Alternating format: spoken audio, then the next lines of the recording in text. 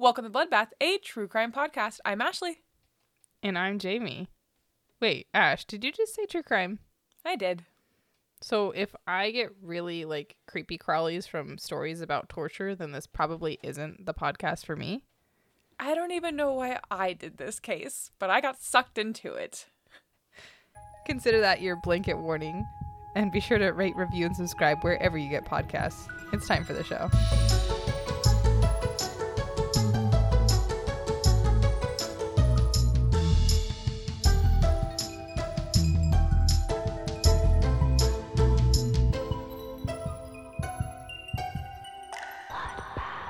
And we're back. Hi. Hello.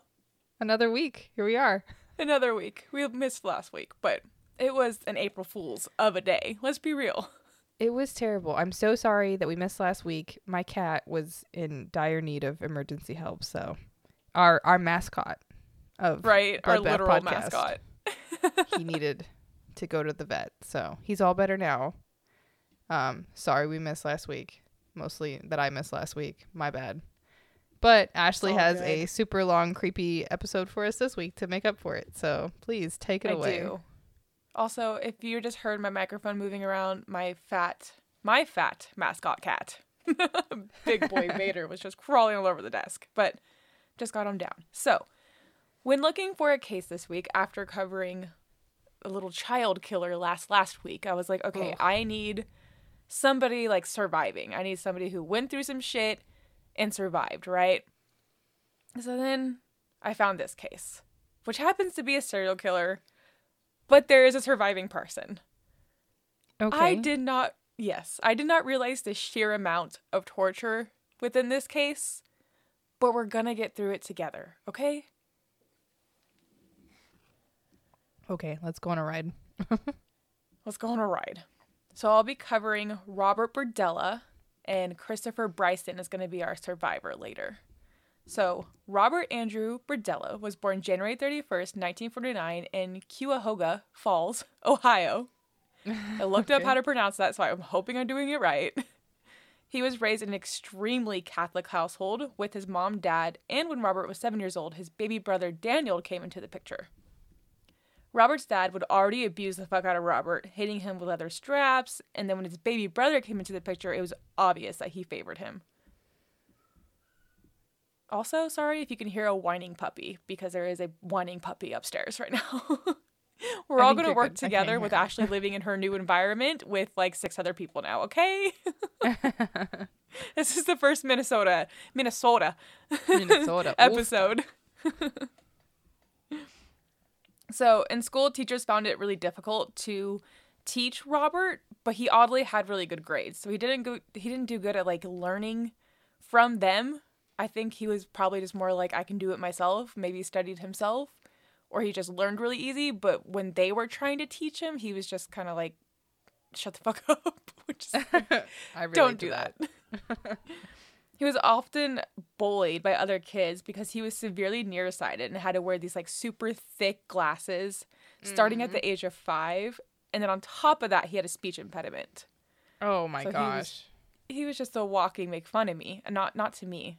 I can safely say I've never been bullied. Oh, wait, no. I've never bullied. I've been bullied. Yeah, I was about to say you were other way around. Messed up. All sorts. Trauma. So Daniel, his younger brother, loved playing sports and being social, just was a social little butterfly and everything that Robert's dad wanted. And Robert was not. He did not like doing sports. He didn't like talking to people. It was just very obvious, with everything, that Robert's dad favored Daniel, and he was not afraid to show it. By Robert's teen years, he had stopped going to church regularly, and he was discovering that he was gay. And obviously, being in a very abusive, very severe Catholic, pray the gay away type of household, he wouldn't tell people this. Once he was in his tail end of his teen years, he was finding some confidence, but unfortunately it was rooted in narcissistic, condescending, and ill-mannered attitudes mainly towards women. Oh no. Oh no. Which is weird because none of his victims are women. Oh my God. He also, I know, he was just rude to them. But at least he didn't do what he does later to them. But like also I wish he didn't do it to the men that he did it to either. I just wish it never happened. But we're here, okay? We're here. Yeah. He also, within finding this like confidence, I guess we'll call it, he found that he loved cooking, art, and showmanship. I'm and scared. that'll come into play later. There's no, I'm not. No, I don't want. I don't trust you. So Christmas Day, 1965, Robert and Daniel's dad died unexpectedly from a heart attack. And although he was an abusive asshole, Robert did take this really hard. I mean, no matter how shitty your dad is, you still exactly. love him, so. It's still like your dad. It's like, imagine I didn't have a hard time with my mom just because she was on drugs and I got taken away. Like, it's still, even if that person put you through so much trauma, so much shit, that can still be somebody significant in your life, and you can still mourn their death, even if you didn't like them. Like, yeah. That's still huge. So he became super resentful towards his mom after she remarried, and she remarried like shortly after his dad died, supposedly. Who knows what shortly is to him. But I mean, back then it's hard to survive on your own as a single mother, especially with 2 kids. So back then, it seems like always. Like nowadays, there was like reports that what came out, fucking the graphs. They were like, you cannot have your own home nowadays. Like you have to have roommates because of the way life is. Imagine then when it was like women didn't work. But it's not like not women didn't work; they weren't allowed. Social stigma, like if you were unmarried, you were seen as like that too, like the outcast. You were not allowed to like invited to parties. You could not get jobs. Like it was so stupid. If you were divorced or widowed or whatever, so it was just dumb. Like the dumbest. I hate that. Yeah. Luckily, we've kind of evolved a little. Yeah, and I was thinking the same thing with him. You know, realizing he's gay, and then like I'm sure he probably suppresses those feelings.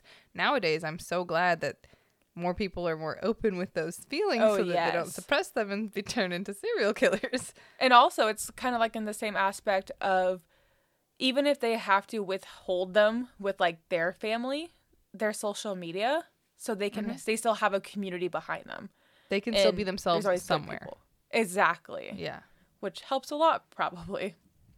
So he became super aloof and spent most of his time doing activities alone, like painting, writing to pen pals, and collecting stamps and coins.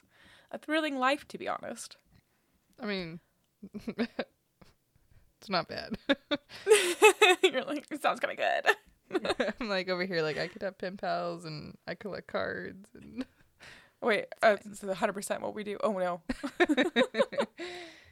So, although he had really great grades, as I said before, he did end up dropping out of school in 1967. And it was around this time that he dropped out of school that he claimed he was sexually assaulted by a male coworker at a restaurant that he was working at. So at 18 years old, in 1967, Robert enrolled in the Kansas City Institute hoping to become a professor, but ended up realizing just how much he loved cooking, so he became a chef. He became obsessed with the book/movie The Collector, which is about a man that kidnaps a young woman and holds her captive in his basement. He would later say that this had a lasting impression on him, and it would be the catalyst to why he would end up doing what he does. I'm uncomfy. Yeah. So, as we know here, trigger warning on animals and babies. Trigger warning on animal right now, but I'm not going to go into great detail, because why? On 3 occasions, at least, he tortured a chicken and a duck, and he was expelled in 1969 for killing a dog in an art experiment. But I love chickens. I know you love chickens, which is why I didn't go into detail. But also, I'm so sad. It's animal. We don't need to go into detail, okay? No. So, we're going past that now. 19 years old, he's arrested for the first time for having LSD and weed on him. By this point, he was also an alcoholic, so good times all around. He was released within 5 days. I mean, he had no prior to that. He's only 19 years old, so I guess they were just like, bye. Okay. He got out and then became a successful full-time chef and even set up training programs to help other people who wanted to become chefs as well. He bought himself a house in Kansas City and filled it up with oddities and antiques. We'll get into those oddities later. I'm scared. He was also a member of his local neighborhood's crime prevention. Of course. I roll so hard I could see my spine. Yikes. Robert was now comfortable with being an openly gay man, and he was briefly in a relationship with a man, but that ended due to his love for sex work, which, if you're in a relationship that doesn't mind that, then okay, but this one did mind that. So wait, he had a love for sex work, or his partner did? Robert has a love for sex work. Okay. Hiring people who love sex work. But it's also a very contradicting thing that's going to come up right now. He would actually try befriending and trying to form actual relationships with the sex workers that he would hire. And he would supposedly try to help them overcome their drug addictions and get them to stop sex working. But when they would not abandon this lifestyle that he didn't like, he would find ways to have control over them. So then he would start loaning them money and allowing them to live rent-free with them, trying to get them to stop. But in return, he got to have sex with them whenever he wanted. Oh my God. What, in the cult? Make it make sense. So his collections of oddities were outgrowing his home. So at this time, he quit working as a chef when he was 32 and opened up a store called Bob's Bizarre Bazaar, where he sold a range of unusual items, including drug paraphernalia, shrunken heads, and books on the occult. Okay. It also introduced him to a number of his victims, which is so sad because a lot of his victims were, quote, friends of his. Oh my God. So Paul Howell worked a booth near Robert's store, and they quickly became acquaintances. When I say booth and store, it's like a flea market for the starting of it. Yeah. He also met Jerry Howell, which is Paul's son. Jerry and his friends would often give Robert some sass about how flamboyantly gay he was, but not in, like, the way where they were actually being mean. It was like they were, like, poking fun, and they were all actually friends. And Jerry, Paul's son, even confided into Robert about how he and his friends actually would go out in sex work to raise more money. So it wasn't like a mean thing, you know what I mean? Like, They were all buddies, poking fun, knowing how to laugh at one another. As you do. By the early 1980s, Paul had upgraded his little flea market booth to a store building located on the intersection of 39th and Main Street, and his family, along with Jerry, had moved into the house that was right above it. So think Bob's Burgers. Okay. The friendship that Robert had with Paul and Jerry continued, but by this point, 19-year-old Jerry and Robert would often find themselves in, like, little fights here and there. They would get into, like, little heated arguments about Robert, like, not either paying him for something or just, like, some little cat fights. But then Robert, in a turn around, knowing what works, he'd be like, here's some money for some financial assistance, which would bring Jerry right back in. Mm-hmm. He knows how to control best. He's learning. What, in the Tiger King? Wait, I know how to control you. Money and meth, you know? It's exactly, right? And he uses the money and drug thing within his 6 victims. He has 7 because the 7th got away. And now we're going to go through the victims right now. So his first victim. Hang on to your butts. Okay. Robert told Jerry he would drive him to his dancing contests. Once he was with them, he offered the 19-year-old some alcohol, which was loaded with Valium. Once at the house, he gave Jerry a heavy tranquilizer and then tied him up in his bed. Throughout the 28 hours that Jerry was held captive, Robert repeatedly drugged, tortured, and raped Jerry with foreign objects. Later, Robert would recount how Jerry kept asking him why he was doing this to him and begging for him to let him go. He knows this kid. This is his friend. Yeah. Jerry eventually came to his death by either asphyxiating on his own vomit or the combination from the gag in his mouth and the drugs he was forcibly given. Oh my God. It's heavy. Yeah. Supposedly, Robert tried to perform CPR, but even if he did, it wasn't to help Jerry. It was to extend the torturing of him longer. Once dead, Robert dragged his body to the basement and suspended his body above a large cooking pot. He made several incisions to Jerry's inner elbow and jugular vein, and then left him there to drain the blood from his body. What the fuck? I mean, once again, remind me to take my meds after this.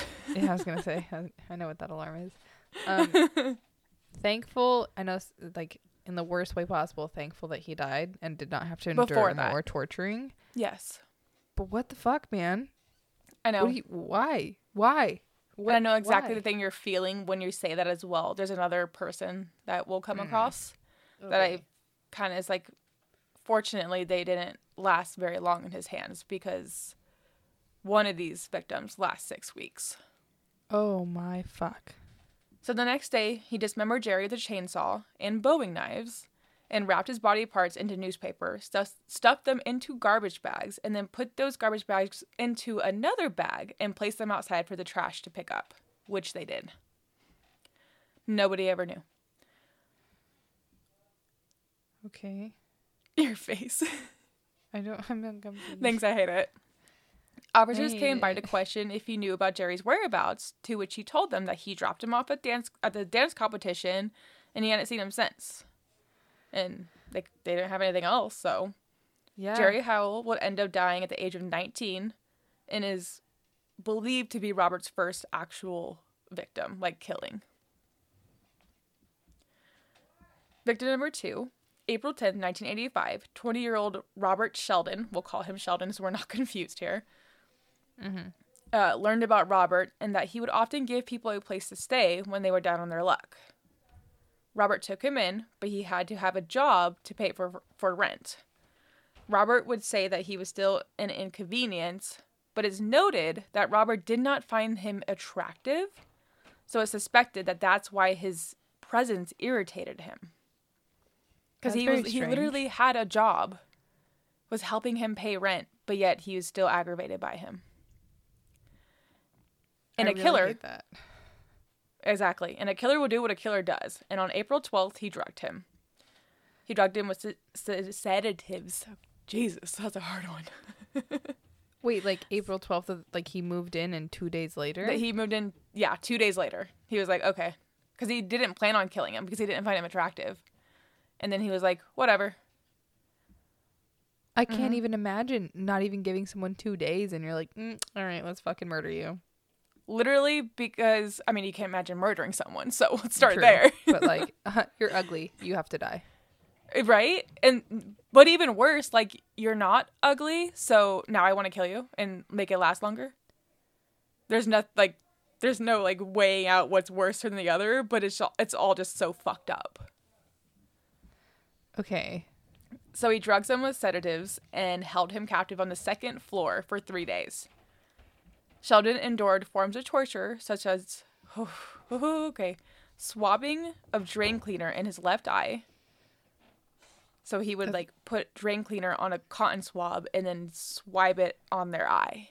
Why? And why the left one? And why? I don't know.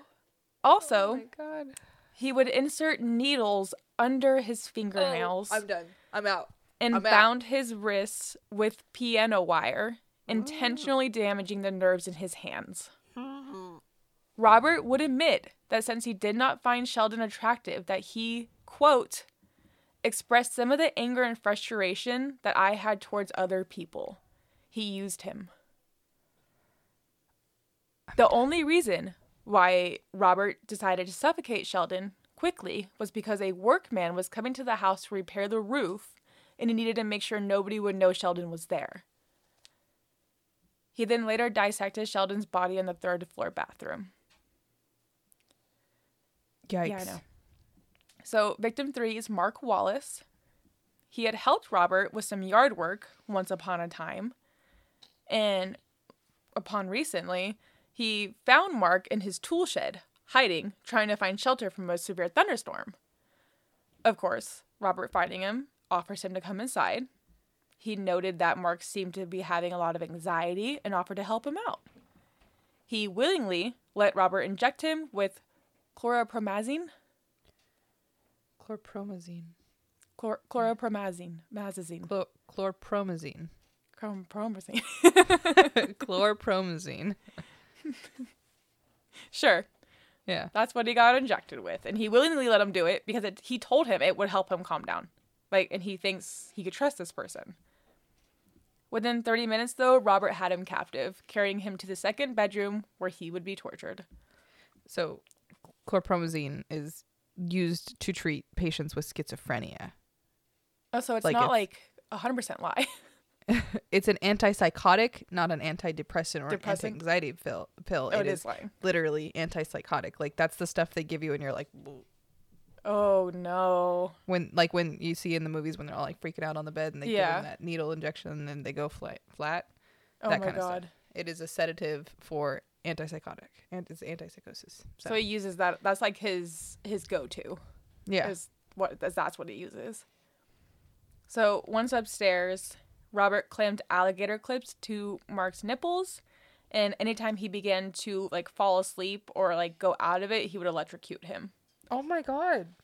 As I was saying like earlier, it's very unfortunate that he does die, but it's fortunate that he only lasts about a day. While Robert was experimenting with hypodermic needles, inserting them into various muscles upon the victim's back, Mark died during this through a combination of the drugs, the gag, and the lack of oxygen. He died around 7 p.m. on June 23rd, 1985. Oh my God. Which brings us to victim number 4. September 26, 1985. Oh, thanks. You're welcome. Don't ruin my birthday, please. You weren't even born yet. An acquaintance named James Ferris called Robert and asked if he could stay with Robert for a little bit. He agreed, knowing damn well that he was going to be his next victim, and they met at a bar. All of his victims had gone through absolute hell, but Robert would admit that his last 3 victims were the ones that he truly was trying to inflict the most pain on. Great. So we're not even through the worst of it. Thanks, I hate it. I mean, he kind of recycles things, and also his goal, I'll let you know now, is coming up, is that he wants a sex slave. He wants somebody to cooperate. Which will be his downfall, thank God. But we'll get there.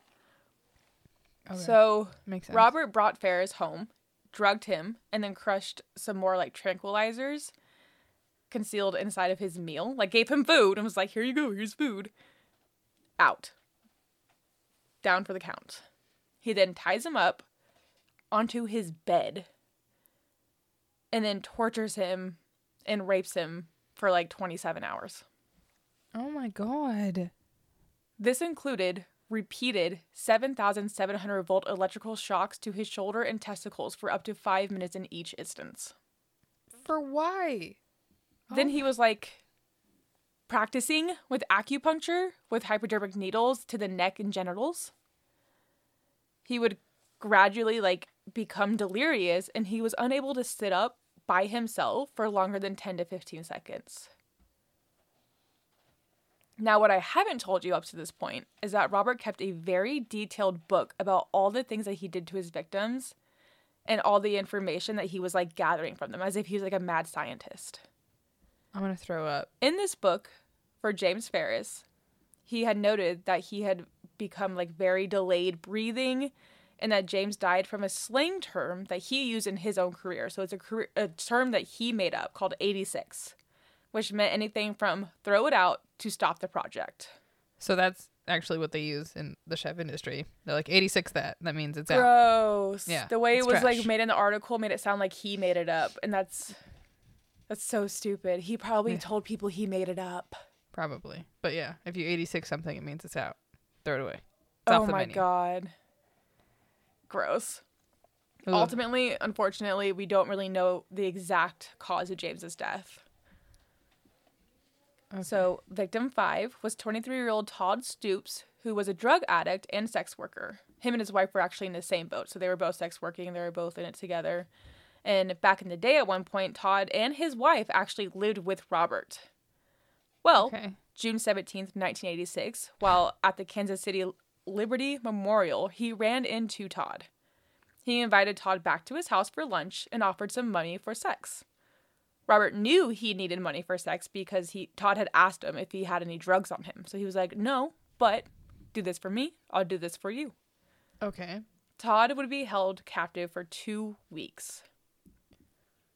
And it is reported in his book, the reason why he was held for 2 weeks is because of how attractive Robert found him. Yep. Robert would increase Todd's torture to make him into a more compliant sex slave. Robert used electrical shocks through his eyes in an attempt to blind him and injected drain cleaner into his larynx to try to silence his screaming. June 27th, Robert ruptured Todd's anal wall with his fist, causing bleeding and discharge. He would try to feed Todd ice cream and soup, but he could not keep anything down. By the second week, he was unable to sit up by himself, and by July 1st, 1986, Todd died due to his ruptured anal wall, which caused a septic shock. Oh my God. We're almost through this, okay? I'm uncomfy. There's a survivor. We're all going to be cheering Christopher on, okay? But these people's lives, they matter. Their names deserve to be known. And yeah. So, victim 6. 20-year-old Larry Pearson came into Robert's shop telling him that he had a fascination with witchcraft and wizardry since he was a little kid. Eventually, Robert invited Larry to come live with him, and for rent-free, he could just keep up the house cleaning and do the chores. Robert did not plan on killing Larry, but when he bailed him out of jail one day, he was talking about how he participated in robbing gay men in Wichita. This triggered Robert, being a gay man himself. Mm-hmm. He's like, Nuh-uh. But this is not how you go about that, okay? No.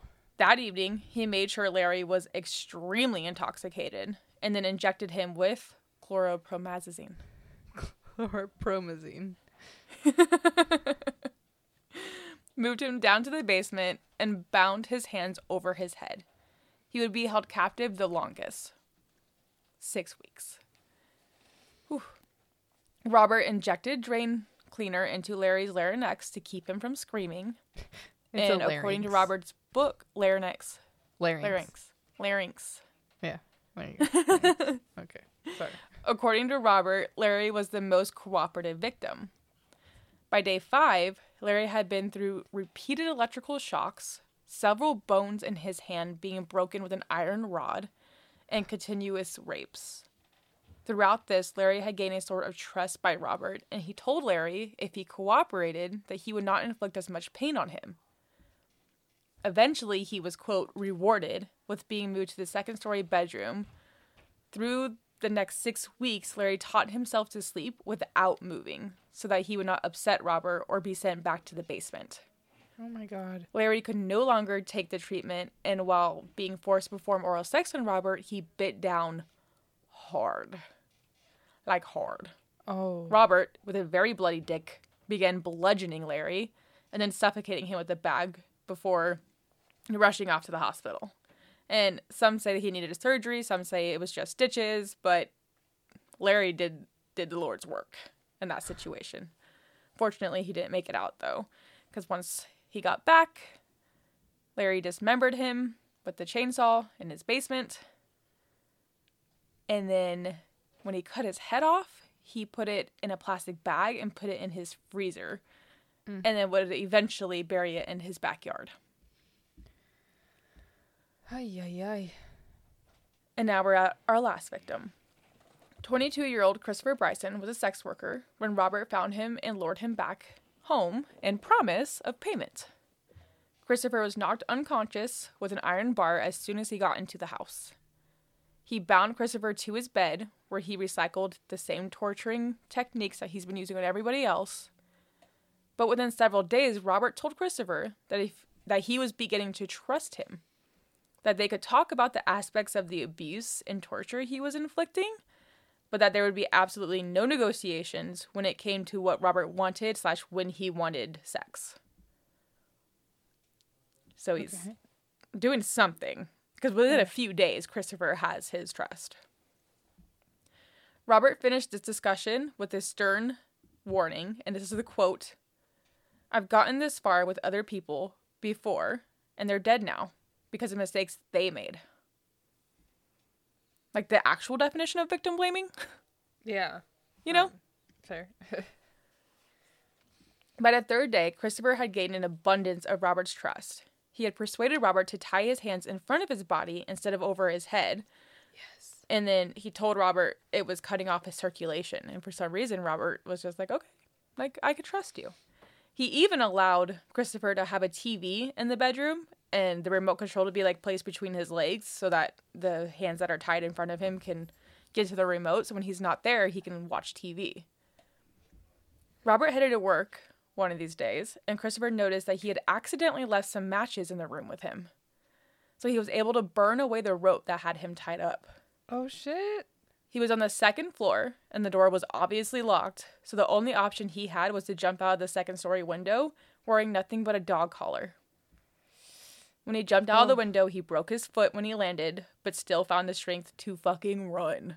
Oh, my God. He saw a man across the street, started yelling at him to help him and call the police, and the dude, like, leads him into the house, and I'm over here, like, I don't know if I want to go inside. Like, I've already went into one stranger's house. I don't know about that. But luckily, we don't have, like, imagine if, oh my God, if this was another bad guy. Fuck. What are the chances, though? Like, that's, like, the joke of the guy hitchhiking, gets in the car, and he's like, how do you know I'm not a serial killer? And he's like, exactly. What are the chances that two serial killers are in the same car? And they just stare at each other the entire time. Like, the trauma. But luckily, this is a good guy, and the cops are there within, like, minutes. Nice. So, poor Christopher, not wanting to get in trouble for sex working, this is so fucking sad, that he has to, like, worry about that on top of everything that he's just been through. He tells the officers that he was hitchhiking. Okay. And that Robert had kidnapped him, raped, and tortured him for 4 days before escaping from the second-story window. He told them he had been held against his will, repeatedly sodomized, drugged him, injected his throat with drainer cleaner to diminish his ability to speak loudly.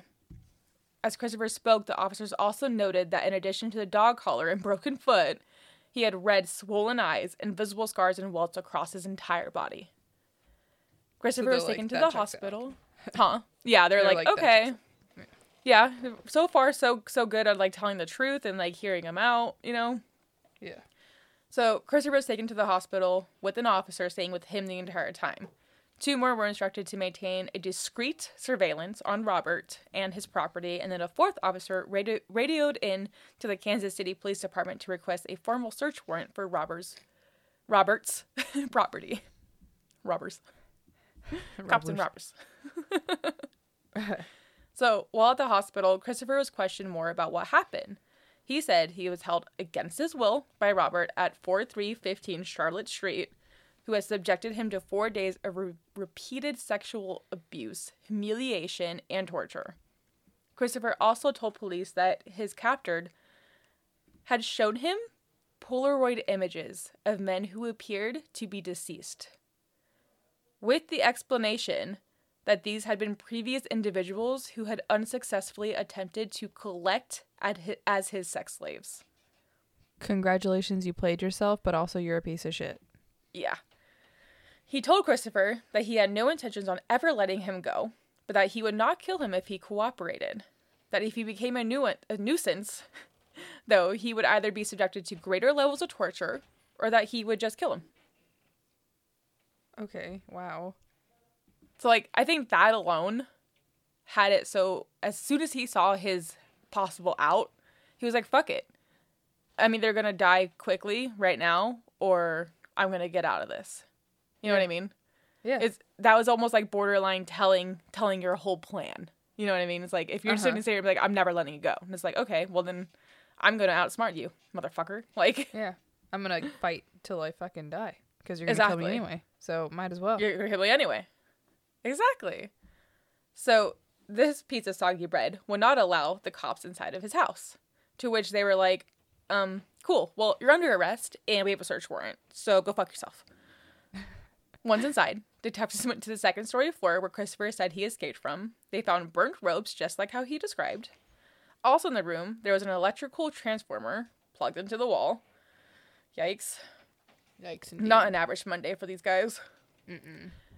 And there's also wires leading to the bed. So, like, electrical wires, piano wire, all that type of stuff. A metal tray containing syringes, small bottles apparently containing prescription drugs, swabs, and eye drops were also close to the bed. An iron pipe, various lengths of rope, and leather belts were found. And investigators also noted that Posts on the bed had been extensively worn, suggesting that restraints had either been tied to these posts and that the individual or individuals had struggled to free themselves. Inside the closet, they found a human skull, and outside they found a partially decomposed human head, Larry's, in the backyard. Uh-huh. They found several human vertebrae scarred by both hacksaw and knife marks stowed in a hallway, and several human teeth stowed in 2 envelopes. A chainsaw was also found to be soiled with bloodstains, flesh, and pubic hairs. Oh my God. A luminol test revealed the bloodbath that took place in that basement. The entire basement and 2 plastic trash barrels lit up like a really fucked up Christmas. 300. I'm glad that you added bloodbath, but also gross. I couldn't. It was. If we weren't named Bloodbath, I would have used the name Bloodbath still. It's just a title, okay? Mm-hmm. 334 Polaroid pictures were found in Robert's house. That's a How lot. does he have the money to have that? Like, Polaroid little things. Those are not inexpensive. There are pictures of Christopher and several other men, both while they were alive and also dead, and some of the photos even were taken during their tortures. Numerous restraints and sexual devices, pornographic literature, hypodermic needles, and a book on narcotics were also found. Then the ultimate guide to congratulations, you played yourself. On top of a dresser, they found Robert's notebook detailing all the torture logs he had made on all of his victims. What? They found several newspaper idiot. clippings. I know. I mean, already, but like just an added dose of fucking moron. Yeah. They found several newspaper clippings from the Kansas City Star about Jerry Howell's missing, and they found the driver's license to Jerry in a wallet inside the closet as well. Oh my God. The Kansas City Police Department assembled a special task force of 11 detectives and 1 sergeant to focus only on this case. They discovered he was really well known in the Kansas City male sex working. Many of the men the detectives talked to said that they were very reluctant about going with them because a lot of the times the people that went with them did not return. Surprise, surprise, because he fucking tortured and murdered them. Yep. And get this, missing people reports were made on both Jerry and James, and he was questioned and denied everything. And authorities didn't have enough, so they weren't able to like go further with questioning. Mm-hmm. I believe it. So Robert was initially formally charged with 1 count of felonious restraint, 1 count of assault, and 7 counts of forcible sodomy as the investigators continued their investigation into the discoveries at his property. And the task force continued to compile further charges against him. So right now he's being held on that so they can get more information. His bail was set to $500,000, which is well over $1 million today. Mm-hmm. And the skull found inside Berdella's closet was identified as Robert Sheldon through dental records. Oh, shit. 2 people called in the hotline from the media. So the media put out photos of people. And 2 separate people called in identifying Mark Wallace, letting them know that they went to high school together. A call then came in and identified Larry Pearson, which they then matched to dental records. July 22nd, 1988, a grand jury formally found Robert guilty of murder of Larry Pearson. The next month, he was arraigned and pled guilty to the first-degree murder of Larry. He only pleaded guilty to this because he wanted to get away from the death penalty. His prosecution team told him, if he doesn't, you're going to get the death penalty. The judge insisted that he confess under oath, which, like, do you really think he has much of a conscience? Right. Why does that matter? He was questioned under oath, to which he had to answer the judge's question on how he did it. And he said, I put a plastic bag over his head and tied it with a rope and allowed him to suffocate. When asked if he performed this act deliberately and with malice aforethought, Robert simply said yes. He was sentenced to life in prison without the possibility of parole. He had a second court hearing for Christopher Bryson, to which he pleaded guilty again in order to escape the death penalty. This gave him another life term without parole, And he was also sentenced to another 7 years for one count of felonious restraint against Christopher. A little extra sugar for Christopher. Buck your next life and sprinkle He then, a little bit again, of spice. pleaded guilty for the other 5 murders, so he wouldn't get the death penalty. Originally, he wasn't going to. And, like, his prosecution team had to be like, dude, doesn't fucking matter. You have to, or you're going to have the death penalty. And little Robert over here is just so afraid of it. They were like, you gonna die. You gonna die. Run. You gonna die. You gonna die. So, in this agreement, he had to confess in graphic detail on who and how he killed each young man. He also had to tell them what he did with their bodies, or the death penalty would commence. These confessions were given to prosecutors. I'm sure that the jury, like, was sitting there, and within 5 minutes, they were like, nope, done. They're like, we didn't sign up for this. No. They're tortured as well. Like, oh, 100%. Like, there better be some type of counseling for a jury like this. Right? Oh, my God. Oh, my God. Can't imagine. I'm in, like, a bunch of, obviously, like, My Favorite Murder, Morbid, all their Facebook groups and stuff. And this one girl got jury duty, and she's, like, excited for it. And, like, I get it, but also, if you get handed something like this, no, thank you. No. No. No. No. No. Just no. Big oofta. Oofta. So, these confessions happened between December 13th and December 15th of 1988. In his confessions, he says, "These were not people that I thought of. Once I had them bound and was using them, they became something other than people to me. I never thought it out to the level of, what if one of these bodies gets loose? What if one of these bodies gets loose? How about that's someone's kid? That's someone's brother. Like, Yeah. fuck you. That's the thing that always gets me is, like, they don't see them as human. They don't see their victims as humans. It's like, bro, just, like, eye to eye, you're torturing somebody. I am a person." Like, even in my moments of, like, I had a rash decision where I, like, smacked somebody. I'm like, oh, shit. Yeah. Immediately, I'm like, oh, my God. What did I do? You know? Yeah. And usually, like, you smack somebody because they're, like, tickling you. Like, it's not even or something, biting me. you know what I mean? Yeah. Ma'am. Don't look at me like that. That's going to be taken real weird. Do not bite me, ever. Well. I will whip your head back so quick. So while in prison, he made several complaints with prison officials regarding the prison conditions. You don't like prison? Don't do stupid shit. Aww. Play stupid games, win stupid prizes. So he wrote prison officials that the guards know of his high blood pressure, but was not giving him his heart medication. Oh, I feel so bad.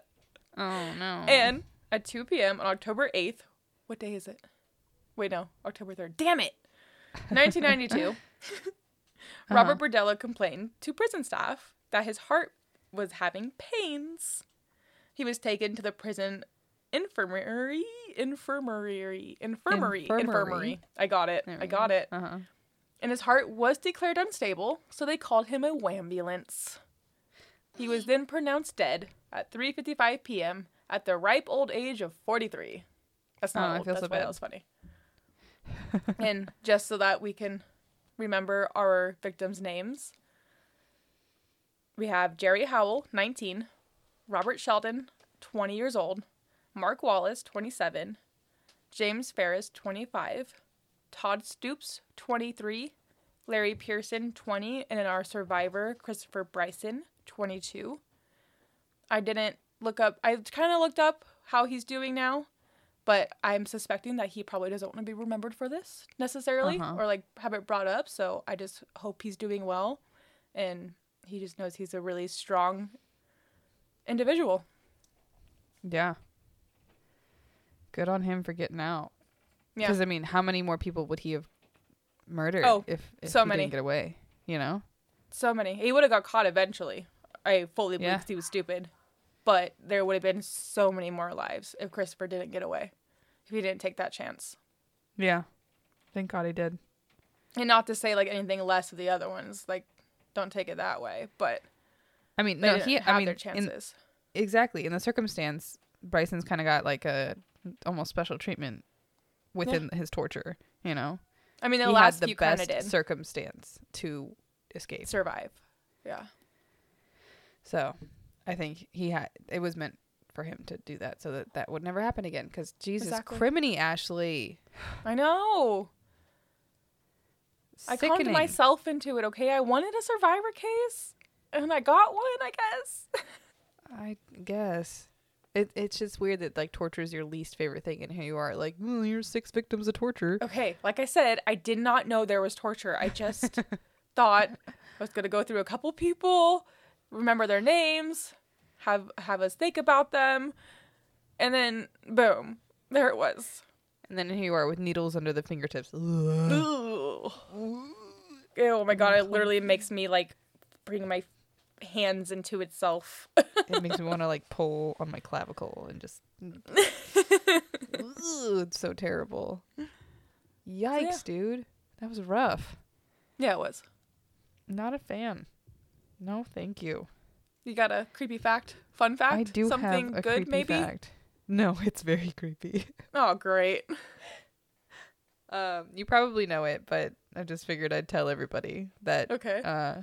So when you go into a coma, there is a possibility that you could be experiencing locked-in syndrome, which is like you're asleep and awake, so you can hear and see the things around you, but you can't talk and you can only move your eyes. So you can't respond to anything, but you can like everything's happening around you. So you could be in a coma and your family's like, okay, we're going to pull the cord, and you can't do anything. You're just like, here I go, I'm going to die. No. I will never very, be very the person.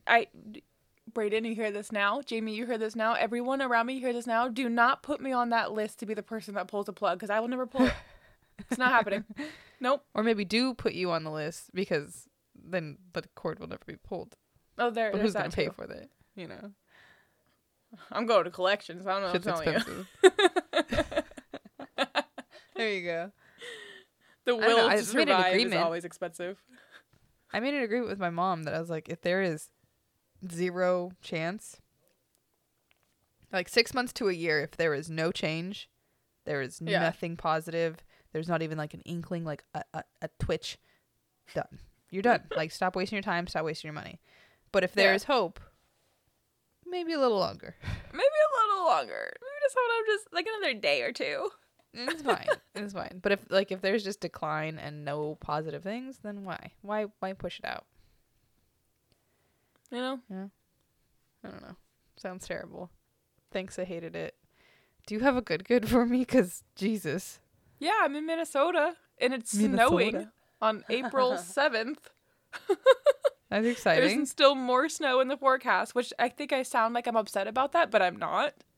The way people like warm weather is the way I like cold weather. And I am thriving. Do you know what my good is? What? It was like 95 degrees today. It's going to be 86 tomorrow. And I'm going to the beach. I'm going to go tan. Love that for you. Exactly. Love this for exactly me. Where we need to be. Love this for us. Exactly. So excited for this good weather. Ooh, we also got our tickets, our plane tickets for CrimeCon. It's happening. And we're gonna go to Paul Hull's book signing. Yes, we're going to the after party. Yeah. Get it. So if anybody is gonna be at CrimeCon this year, it's in Vegas. Let us know. We want to see you. I want to give you. And we'll some have stickers on gifts. dick. On dick. 29. 29. Wow. Well, thanks, Ash. That was fucking awful. I don't even know how to sign off properly because Jesus, I'm so uncomfy. I'm in my own skin. I'm sorry. You're the worst. I know. Well, when the devil can't reach you, they'll send you an Aquarius /Ginger. Or a redhead, exactly. So fun times had by all who are best friends with Ashley. It's me. Hello. Hi. Be sure to keep up with us on all of our socials at Bloodbath Podcast. Make sure you email us with any of your good goods, or if you have a bath bomb for us with any paranormal stuff, any creepy stuff, or just a cool story. Like, even if you make it up, I don't even care. Email us. It'll be fun. We'll read it on the podcast. It would be fun. check out our Patreon. You can find us everywhere at Bloodbath Podcast. Be sure to rate, review, and subscribe wherever you get podcasts, because that super helps us, and we love to see your reviews. And I think that's all, folks. Yep. But wait. There's more. Bye.